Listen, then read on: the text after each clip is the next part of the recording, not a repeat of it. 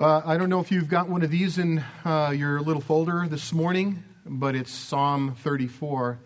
And a lot of the songs that we sang this morning relate to Psalm 34, especially Let Us Exalt His Name.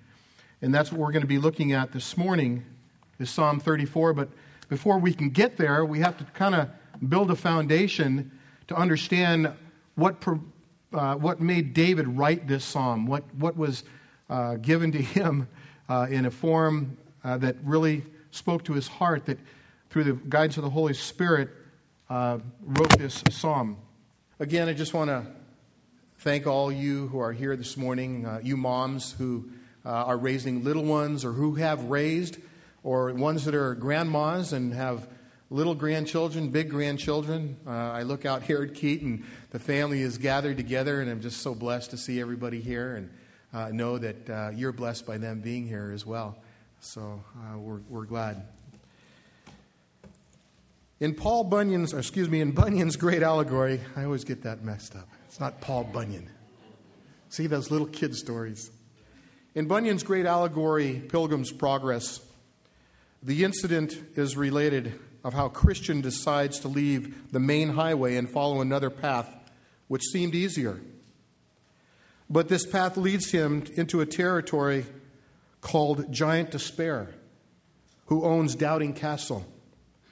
Eventually, he is captured by Giant Despair and kept in a dungeon. He is advised to kill himself. The giant said there was no use trying to keep on with his journey. For the time, it seemed as if despair had really conquered Christian. But then hope, Christian's companion, reminds him of a previous victory. So it came about that on Saturday, about midnight, they began to pray and continued in prayer until almost morning. Now, a little before it was day, good Christian, as one half amazed, broke out into passionate speech and said, "What a fool I am! I thus to lie in a stinking dungeon when I may be as well at liberty. I have the key in my bosom called promise that will, I am persuaded, open any lock in Doubting Castle." Then said Hopeful, "That's good news. Good brother, pluck it out of your bosom and try." And he did, and the prison gates flew open. Have you ever felt imprisoned or defeated or maybe discouraged or fearful or uncertain? Have you ever been treated unfairly or provoked without cause? Looking back to 1 Samuel chapter 21, verses 10 through 22:5, we see the real life struggle of David, a man after God's heart, run ahead on into all these circumstances and emotions of life at that time. His despair will become God's deliverance.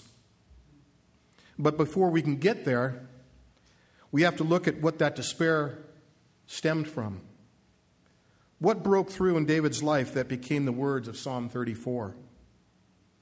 Well, let's take a trip back into 1 Samuel, and if you have your Bibles in front of you, I'm just going to go over chapters 17 and following in a cursory way to kind of give you some foundation to build on for when we get to Psalm 34. If we can recall 1 Samuel 17, we have the showdown between the armies of Israel and Gath. And there was a big man named Goliath taunting the enemy, taunting the Israelites. Now Goliath stood almost 9 feet tall. He wore a coat of mail of 125 pounds, bronze leg armor, a shaft spear with a spearhead weighing almost 15 pounds, and a separate armor bearer walking ahead of him with his massive shield. For 40 days he shouted and taunted to the Israelite army each morning to come out and fight. At that time, David left his sheep and he goes into the camp. He hears that the reward is that whoever slays this Goliath will win the hand of his daughter, and there will be no taxes for him and the rest of his family. And also, he would become a member of the royal family. David's confidence in God and not himself or the army bears that out in verse 37. That's where David meets Goliath. Goliath meets David's sling. And Goliath meets his death. In verses 52 to 54, David becomes the hero. Going on to Samuel 18, 1 Samuel 18, David becomes a good friend with Jonathan, the king's son. The cheers of the people for David become a heavy burden for King Saul. Saul becomes fearful of David's celebrity and popularity. But the king keeps his word, and David marries one of the king's daughters. However, David's victories are now becoming more famous, not only with the people, but with the soldiers and the officers of the king. Chapter 19, verses 1 through 4, Saul's had enough. Saul lies to his son about David's future. In verse 11, Saul plots to kill David. But David's wife protects him and he escapes.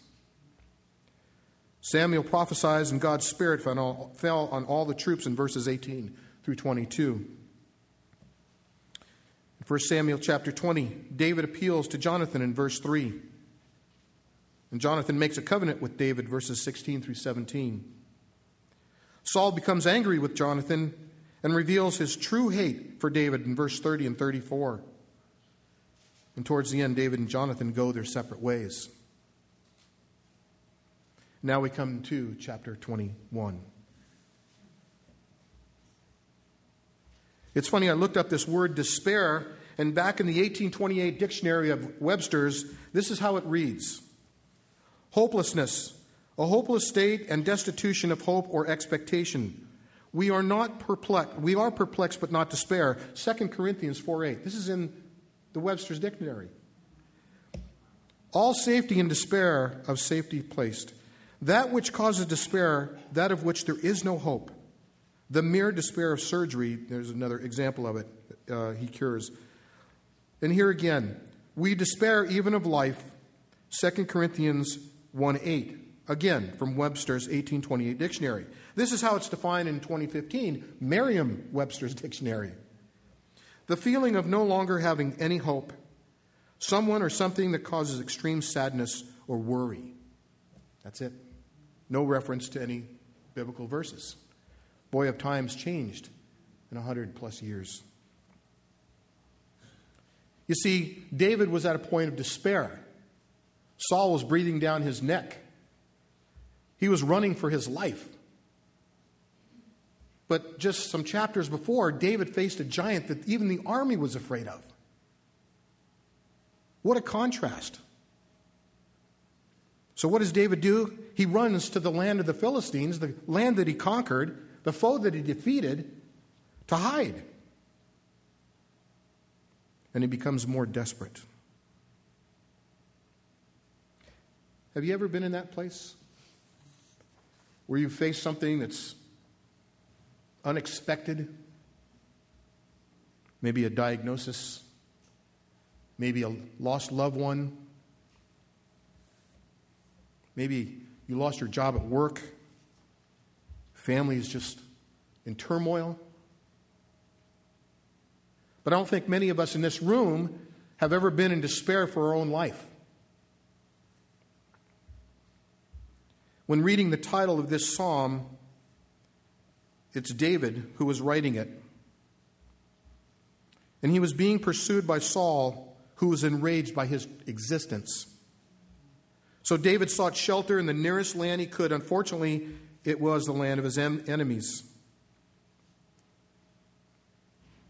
As we read in 1 Samuel, it wasn't long before the Philistines discovered who he was. And they remembered the chanting of the crowds. Saul killed thousands, but David his tens of thousands. I'm sure that made Saul a little uneasy. He was then summoned to be brought before King Abimelech. And David knew that if he was found out to be a spy, he would face immediate execution. So what did David do? Did he pray to the Lord as he did with Goliath? Did he go forward and say, my strength is not in myself, but in God? No. he pretends to be crazy. He portrayed himself as a madman, knowing that to execute such a person in his diminished capacity would serve the king no purpose. So he was pretty safe in faking. He may have thought that he outwitted the king, but it was no surprise to God. He was as human as we are and used his own wisdom to escape his possible demise. But after his release, his thoughts, however, turned back to who his true deliverer was. Now, we cannot justify David's deception, but we surely can understand his circumstances.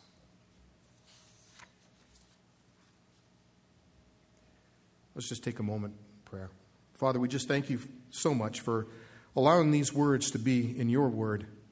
Father, it gives us hope that in our humanness, Lord, there are some stupid things we usually do to escape difficulties. But Father, we thank you that we have an example through David's struggle and finally the victory that you gave to him, that he penned these words to the psalm. And Father, we thank you for those words. And we look forward, Father, to how you're going to open the hearts of those who are here and minister to the needs that exist in this room. We thank you, Father, in Jesus' name. Amen. Last week, Steve said, we want you to come into this place with trouble on your heart. We want you to come into this place that you're struggling with. Not that I'm any person to give you any kind of promises, but it's the Word of God that brings those promises to your heart. God promises great blessings to his people, but many of these blessings require our active participation. This psalm exposes David's true heart and dependence on God for his protection and his deliverance. And as he seeks God, God meets him right where he's at. And as we read through this psalm, I hope we're encouraged as David was, and understanding that it is by God's hand that we are delivered, not by our own hand. And we're going to go through systematically of this psalm as we go through here. But I want to assure you that, first of all, God is aware of all our circumstances. He knows the trials that we will face before we even face them. There are trials that are going to take place in our lives that we don't even know about. He sees our imperfections. He knows our weaknesses.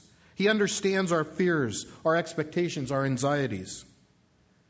He even understands our foolishness. In all our shortcomings, God still keeps his promises.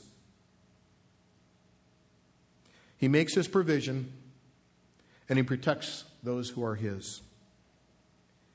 Remember this, becoming a fool in man's eyes for God's sake is very different than becoming a fool in God's eyes for man's sake.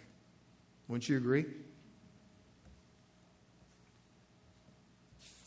As we look to this psalm, the heading of the psalm relates to David's plight, which he says, and it states that David feigns his madness to escape.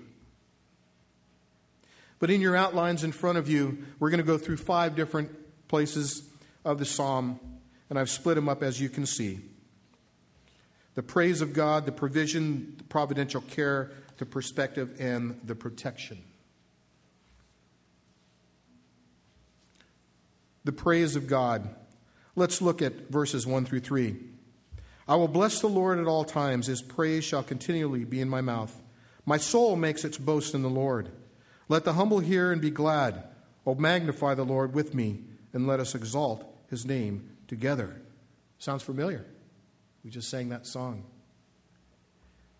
Psalm 150 says, praise the Lord, praise God in his sanctuary.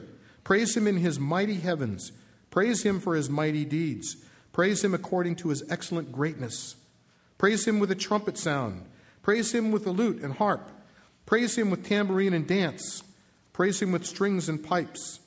Praise him with sounding cymbals. Praise him with loud clashing cymbals. I like that one. Let everything that has breath praise the Lord. David starts out by praising God. Although it was his choice to change his behavior and deceive the king and protect his life, it was God's mercy that enabled his escape. What's God's mercy? It's God's withholding what we deserve. The mercy God expressed was such that David did not receive what was according to his flesh, but rather he expresses ultimate praise for God's mercy for his deliverance in spite of his foolishness and deception. He opens the statement that he will extol or lift up the Lord at all times. And in your little handout there, I have the word all kind of highlighted because I want to make a point that it doesn't matter what we're going through at any given time. No matter what circumstance we find ourselves in, he is always aware of them. And if we're to spend eternity with God in his kingdom, praising him now would seem appropriate as we're going to praise him then. His boast was not in his own scheme to deceive the king, but his boast is ultimately in the God that delivered him from this possible execution. Here's 3 things for you. Praise God constantly. Don't blame God for your situation. Praise God openly. Don't take credit for the solution. And praise God heartily. Don't keep God's grace to yourself. I loved what Terry said this morning in sharing about his father. And that's sharing God's grace with us, about how God worked in his father's life. And we need to be aware of that in the circumstances and difficulties we find ourselves in, that God has gotten us through that we share God's grace and mercy with those who are struggling. Secondly, the provisions of God. Verses 4 through 7. I sought the Lord, and he answered me and delivered me from all my fears. Those who look to him are radiant. Their faces shall never be ashamed. This poor man cried, and the Lord heard him and saved him out of all his troubles. The angel of the Lord encamps around those who fear him and delivers them. Doesn't that give you hope to hear those words? In Luke chapter 12, verses 22 and following to 31, it talks about God's provision. It says, therefore I tell you, do not be anxious about your life, what you'll eat, or about your body, or what you'll put on it. For life is more than food, the body is more than clothing. Consider the ravens, they neither sow nor reap. They have neither storehouse nor barn, and yet God feeds them. Of how much more value are you than the birds? And which of you, being anxious, can add a single hour to your span of life? If then you are not able to do as small a thing as that, why are you anxious about the rest? Consider the lilies of the field, how they grow. They neither toil nor spin. Yet I tell you, even Solomon in all his glory was not arrayed like one of these. But if so, God clothes the grass, which is alive in the field today, and tomorrow it's thrown into the oven. How much more will he clothe you? O you of little faith, do not seek what you are to eat or what you are to drink, or be worried. For all the nations of the world seek after these things, and your Father knows that you need them. Instead, seek his kingdom, and these things will be added to you. In the craziness of our political world that we live in today, so many people looking to a man to be a savior, a man to have all the answers, a single person to take steps forward. But I just want to let you in on a secret. Whoever gets in, God already knows. Whoever he allows to have that office, God already knows. And I'd rather put my trust in what he knows than the people that I don't know about, regardless of what it is. In verse 4, David looked for and waited for the Lord's answer to his prayer as in many of the Psalms. We see this pattern in David's prayer life, constantly and consistently seeking God's direction and comfort, His wisdom and His protection, His provision and His promise. In Psalm 40, we see a similar request. David states that he waits patiently for the Lord to hear and answer his prayer. The emphasis is not really on the patience, but rather that David waited solely and completely, trusting confidently by faith in the Lord's answer. Trusting to that degree removes any fears that he had or that we may have as well. Have you ever been in a place where you're waiting for God to answer a prayer? And you're praying fervently? Family situation many years ago, Shelley and I prayed for 9 months for a situation. 9 months we prayed. We were consistent at that time. And we kept waiting and waiting. And finally God gave us a sense of, that's good. A sense of peace. Now the answer didn't come immediately, but some weeks later it did. And it spoke to our hearts, revealing that God's timing is not ours, but He hears. He knows. I know that there's some in this room that I know that have been praying for years for different things. God has answered some, and some He's saying, wait. But be assured, trusting in His answer, hopefully we'll remove the fear of what that prayer is about. Verse 5, deliverance from shame. Those who come to the Lord in humility and fear shall be transformed. When we look at the world for answers, we look into a dark abyss. We see competing logic, contradicting wisdom, lukewarm commitment. But when we look to God, it is from Him that we get true light and true direction. And our way is made both plain and direct. These that are spoken of, that looked unto God, had their expectations raised. Their troubles didn't frustrate them, and their faces were not ashamed of their confidence in a holy God.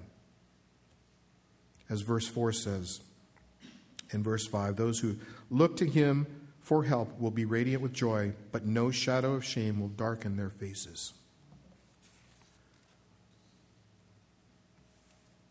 2 Corinthians 3:18 says, and we all with unveiled face, beholding the glory of God, are being transformed into the same image from one degree of glory to another, for this comes from the Lord who is the Spirit.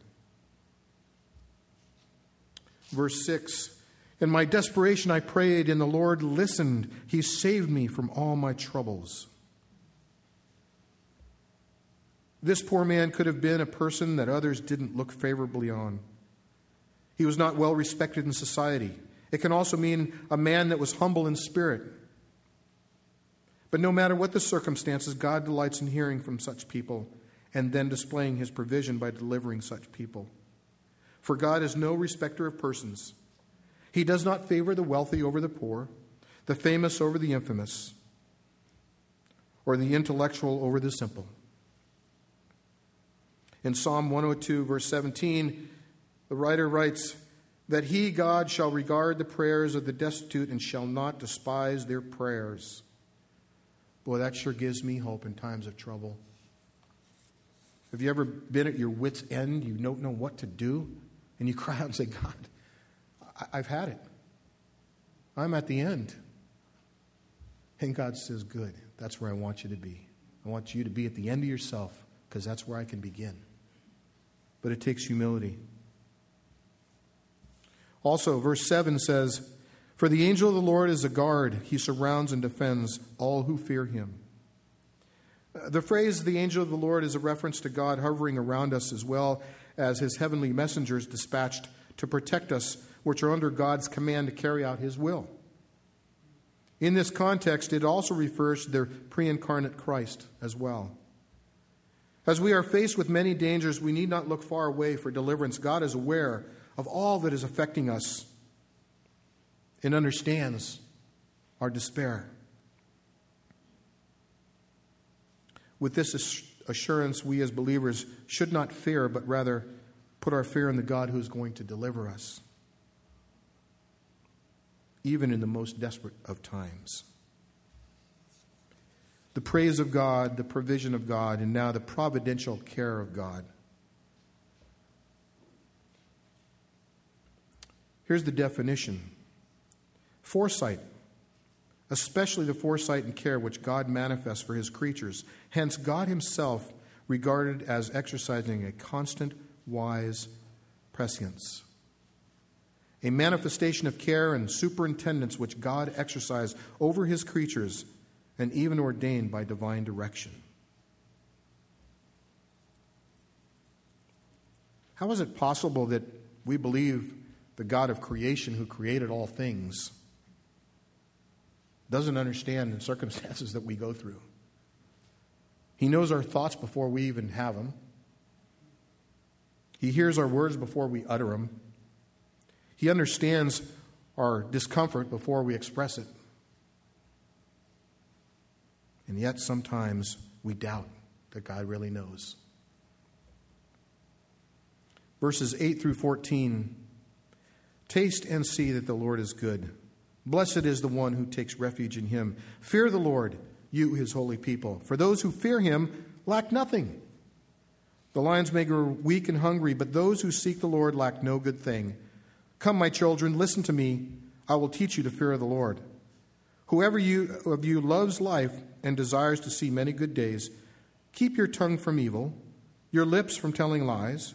Turn from evil and do good, and seek peace and pursue it.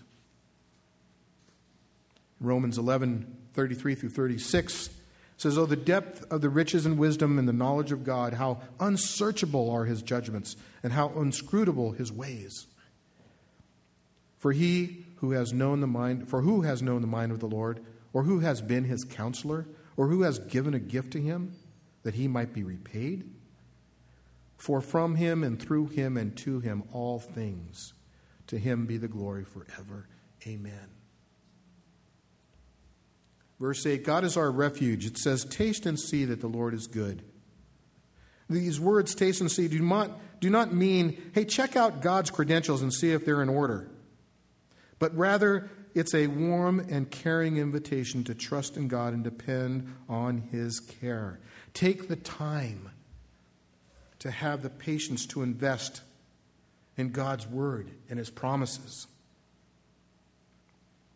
Israel's task was to attract other nations to God by their obedience to God's unfailing faithfulness. For that faithfulness, God promised to bless them abundantly. And when the other nations witnessed God's blessing, they would know that the true and living God was with them.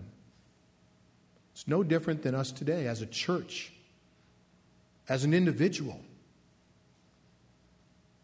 How do your lives reflect God? When you're out in the workplace, shopping at the store, driving the freeway, does your attitude reflect God? Mine doesn't often, especially on the freeway. I'm very impatient. Thank you, brother. But it's true. What we do in our day-to-day life reflects who we really are. Do we really believe God's faithfulness to us? Do we live like that?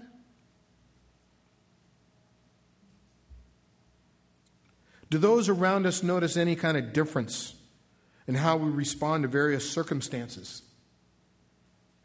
Are we consistent? You know, you might be in a bad mood, you didn't get enough sleep last night, you're a little short-tempered, somebody says something and boom, you fly off the handle. That happens. Other times you get enough sleep, you've been out and had a good dinner the night before, well-rested, somebody does something and they go, whatever. No big deal. Believe it or not, our attitude needs to be balanced no matter what. That's a tough one. Verses 9 through 10 says, "Fear the Lord, you his holy people, for those who fear him lack nothing. The lions may grow weak and hungry, but those who seek the Lord lack no good thing." We say that we belong to the Lord, but do we really fear him? We say we believe in him, but do we act like it? We say that we're committed, but do we compromise our faith and weaken it in the world's eyes? The world does not need our help, And the world certainly doesn't need the help of non-committed Christians to view God in a distorted way. They have plenty of fuel for their disdain for God. If we fear Him as we ought to, then He will bless us abundantly. Fearing God is a call to awe and wonder, a call to worship, and a call to reverence. Do we do that in our lives?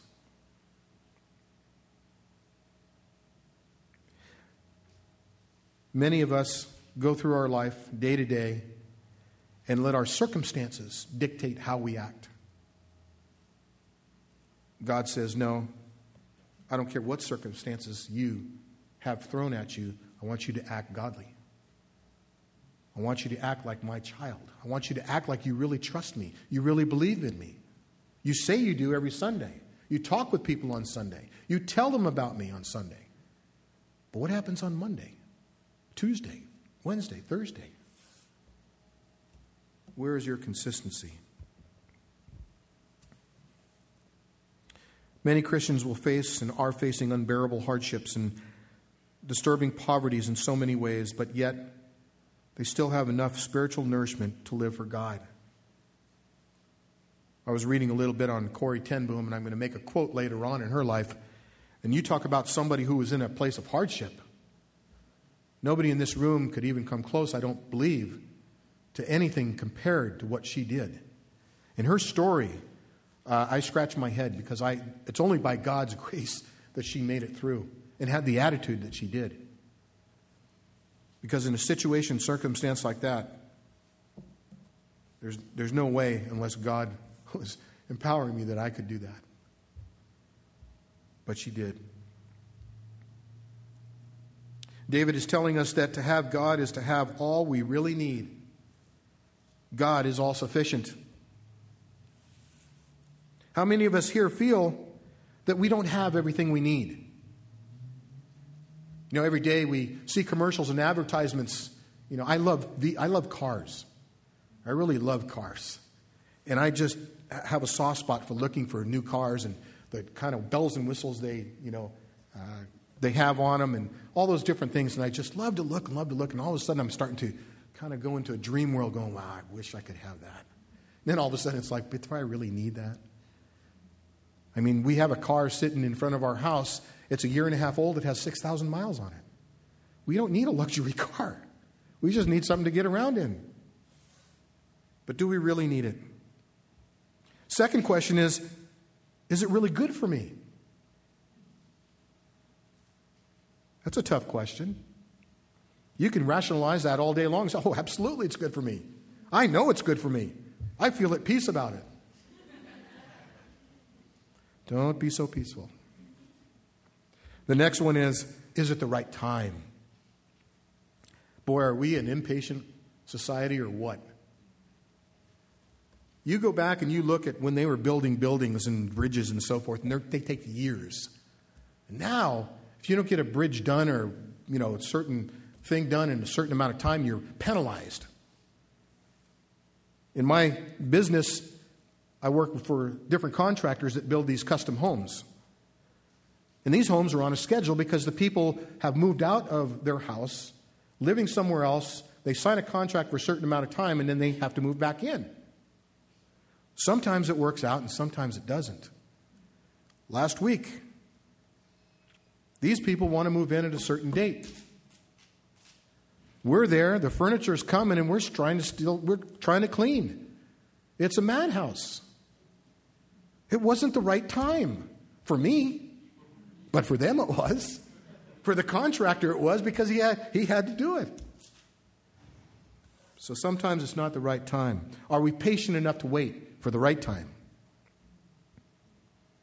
But even if you've answered all three questions yes, God may allow you to go without it. Why? To help your faith understand His sufficiency in everything.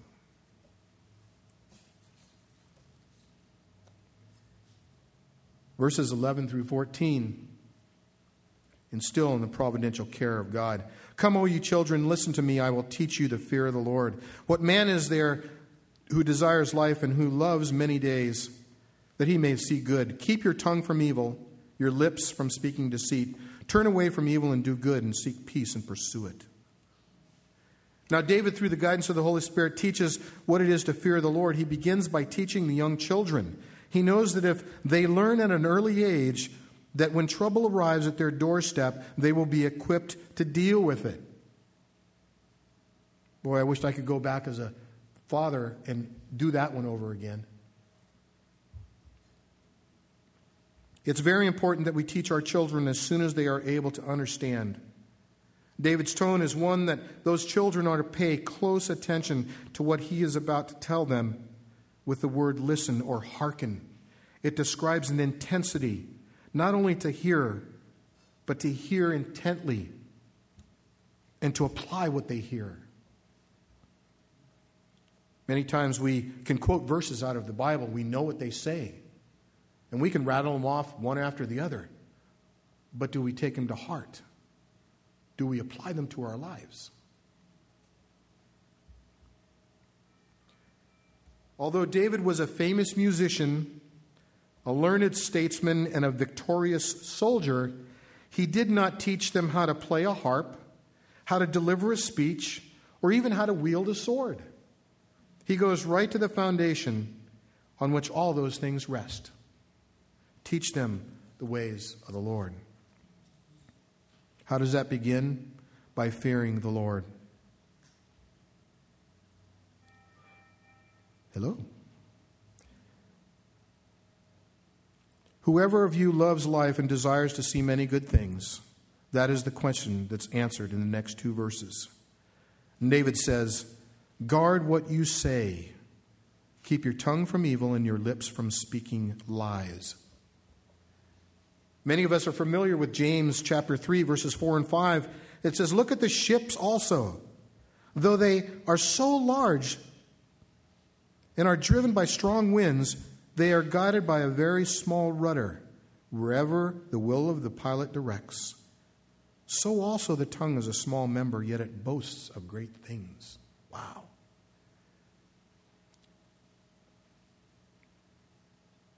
Whether you hear it on the radio, television, or some other way, we have become a society of communication. I don't know how many kids can survive without doing this all day long. You know, I don't even know what Twitter is. I mean, I know what Twitter is, but I don't know what tweeting is. I've never tweeted. You know, I remember my daughter when they moved up to Oregon, and they're in the corporate world, and they moved up there, and about 3 weeks after they moved up there, they went to a little coffee shop. And their inclination in a coffee shop, as many as you know, is to pull out their thing and start doing this, right? Well, they looked around, and nobody was doing it. And they went, uh-oh. They took them, they put them in their pocket, and guess what? They had a conversation with each other. Can you believe that? I love the commercial when there's two people sitting across from each other, and they're going like this, and the other one looks, okay, hold on. And they're talking to each other by texting. We've lost that. But I'm saying that to say this. What we say has a lot of weight, has a lot of bearing. The way in which we say it also. That little rudder in our mouth can encourage or destroy, can uplift or tear down. And it's such a small little thing. Secondly, guard what you do. Turn from evil and do what is good. Ephesians 5:18-13. For at one time you were in darkness, but now you're in the light. Walk as children of the light. For the fruit of light is found in all that is good and right and true. And try to discern what is pleasing to the Lord. Take no part in unfruitful works of darkness, but instead expose them. For it is shameful even to speak of such things that are not in secret. They do in secret. But when anything is exposed by the light, it becomes visible. Every day we get up and we go to our job, or we go take our kids to school. We talk with people. We have different functions we go to, committees maybe, and we hear a lot of chatter. Do you jump in, or do you kind of stand aside? Guard what you do. And thirdly, guard how you live. It says in 14, seek peace and pursue it. If we were to go next door to your neighbor and say, hey, what kind of person is so-and-so? What would they say? Oh, man, don't cross him, boy. I've heard him and his wife, they argue all the time. Man, they come unglued. Man, it's crazy. Or I saw him the other day. Some guy was walking down the street and he didn't like it. He yelled at him. Oh, by the way, he goes to Grace Bible Church. Uh-oh. Guard how you live. Verses 15 through 18, the perspective of God. The eyes of the Lord are toward the righteous. His ears are toward their cry. The face of the Lord is against those who do evil and are cut off the memory of them from the earth. When the righteous cry for help, the Lord hears and delivers them out of their troubles. The Lord is near to the heartbroken and saves the crushed in spirit. We'll go through one by one because these are important to understand. God sees things from a different vantage point. His perspective is not ours. He sees things from eternity past to eternity future. Verse 15 says, his eyes are attentive. He sees all things, but focuses on his children especially. The eyes of the Lord symbolize his care and protection to those who are his own, those that are committed to him, those that know him personally. His ears are listening. In Psalm 18:6 it says, in my distress I called to the Lord, I cried to him for help. From his temple he heard my voice, my cry came before him into his ears. His ears are all hearing, especially to the cries of the righteous. His listening ear is always close in order to comfort his own with a sense of compassion and care. His face is just. God will turn away from those that are disobedient and rebellious. He will leave them to their own demise. He will give them over to their perverse mindset, and their memory will be but dust. His heart is merciful. Luke 1:50 says, and his mercy is for those who fear him from generation to generation. God hears the pain of those who trust in him. He is ready to deliver them from their troubles, but we have to be humble in our approach. Since God has been hearing men's prayers since the beginning of time, his ears have not become burdened, that we may think. His heart has not become hardened, and his mercy has not been diminished. In verse 18, his hands are righteous. It is the character of God's righteousness, whose prayers God will hear, that they are of broken heart and contrite spirit, and humility and an awareness of their need for a Savior. Why? Because they understand their shortcomings and their weaknesses, and they're willing to humble themselves before a holy God. And finally, the protection of God. Many are the afflictions of the righteous, but the Lord delivers them out of them all. He keeps all his bones, not one of them is broken. Affliction will slay the wicked, and those who hate the righteous will be condemned.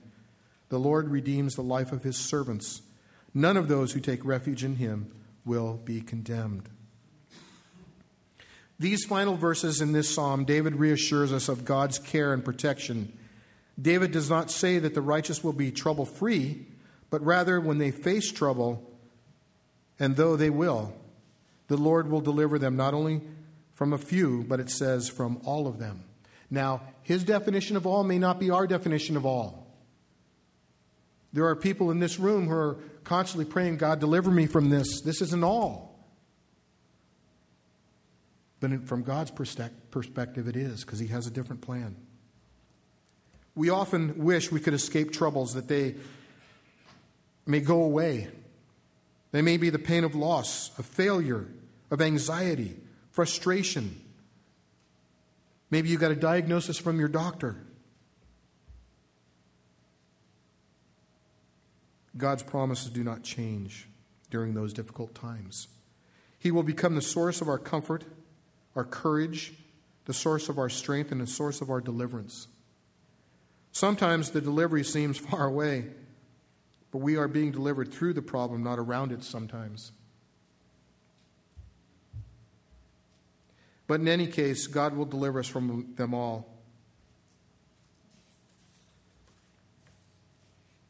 The wicked are judged. In verse 21, God has the final say. His judgment is forthcoming whether now or later. It's guaranteed. The evil that seems to be unchecked in our world will someday see the courtroom of heaven with the righteous judge presiding. Their evil ways will eventually be their undoing.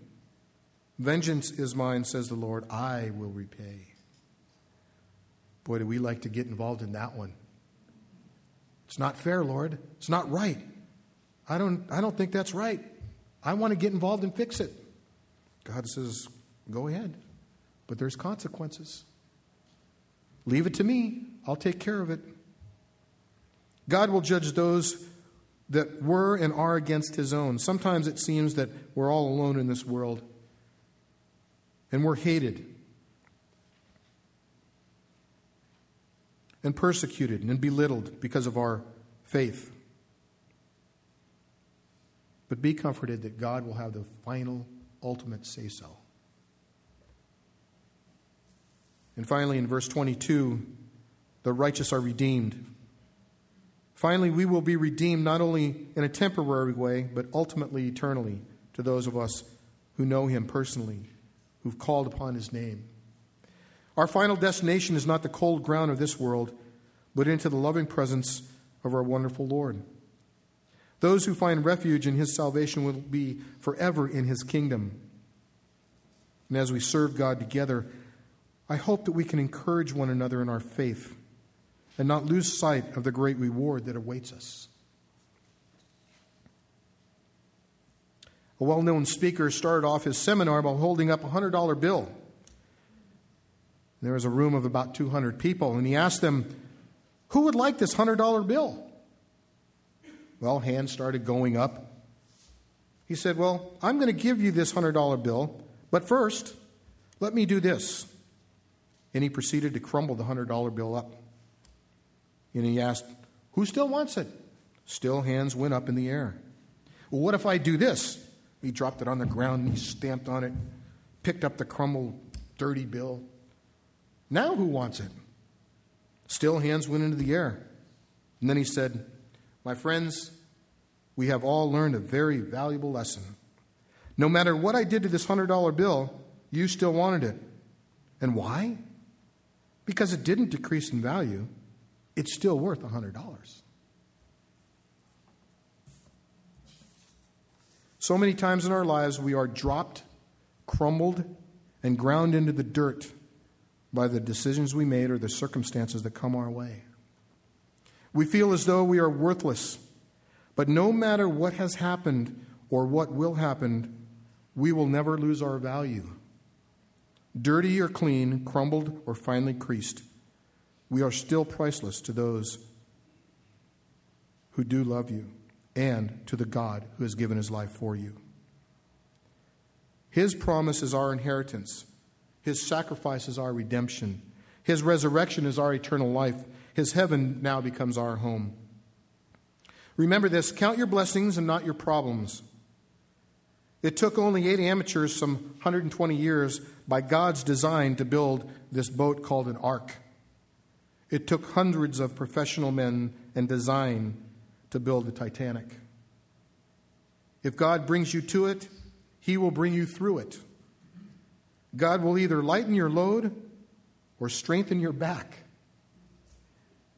The worth of our life comes not what we do or who we are, but it's by the value God puts on us through the giving of his Son on our behalf for the only payment of our debt of sin, and that was his sacrifice. Corrie ten Boom writes this: worry is carrying tomorrow's load with today's strength, carrying 2 days at once. It is moving into tomorrow ahead of time. Worrying does not empty tomorrow of its sorrow. It empties today of its strength. And finally, I want to encourage you with this last 2 Corinthians 4, 7 through 18. We now have this light shining in our hearts, but we ourselves are like fragile clay jars containing this great treasure. This makes it clear that our great power is from God, not from ourselves. We are pressed on every side by trouble, but we are not crushed. We are perplexed, but not driven to despair.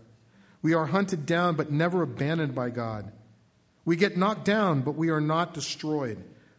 Through suffering, our bodies continue to share in the death of Christ, so that the life of Christ may also be seen in our bodies. We live under constant danger of death because we serve Christ, so that the life of Christ will be evident in our dying bodies. So we live in the face of death, but this has resulted in eternal life for you. And down in verse 16, that is why we never give up. Though our bodies are dying, our spirits are being renewed every day. For our present troubles are small and won't last very long, yet they produce for us a glory that vastly outweighs all of them that will last forever. So we don't look at the troubles we can see now. Rather, we fix our gaze on things we cannot see. For the things we see now will soon be gone, but the things we cannot see will last forever. I pray that this morning that we take David's psalm as we looked and understand God's care for us, His deliverance in any circumstances that we face, have faced, or will face. We don't know what tomorrow brings. God does. That's what we need to do. We need to put our trust and faith in what He knows, not what we think. For God is over all these things. And He loves us. And He loved us enough to send His Son as a sacrifice for all our weaknesses, all our troubles, all our misunderstandings, all our stupidity, everything. And it's called sin. And He took that on Himself at Calvary that one time. And that one time was enough, because at the end He said, it's finished. So no matter what you've done, what you will do, it's forgiven, but you have to put your trust and faith in Christ. And you know what that takes? Humility. Because you have to admit that you're not perfect. And you have to admit that you're a sinner. And you have to admit that you need saving. My prayer is that you would humble yourself to that point and understand the value that you have, that on that cross, Christ gave His life for you. Father, we thank You so much for Your word today. Thank You, Lord, for the promises of this passage. Thank You for allowing David to struggle so that, Father, we have an example of how You met him at every corner. Lord, we are so thankful that You are God who is over all things, that You care for us, Father. You hear things, You see things, You understand things, even before we do. Help us put our trust in Your faithfulness, not in the faith of men or situations or circumstances, Lord, but in the faith of the God who created all things. Lord, I ask Your blessing on those who are here this morning, especially for the moms who are represented, Lord. We thank You for their servant's heart over the many years, and the new moms who are just beginning. Ask that You give them strength and patience and bring other moms alongside them, Lord, to encourage them. I'm thankful, Father, that You've allowed those ladies and women in our life, whether they be our grandmothers or moms, sisters. Lord, thank You. And we know that not all moms are perfect. We understand that because we're imperfect. But by Your grace and Your mercy, Lord, we ask You to bless them today. In Jesus' name, amen.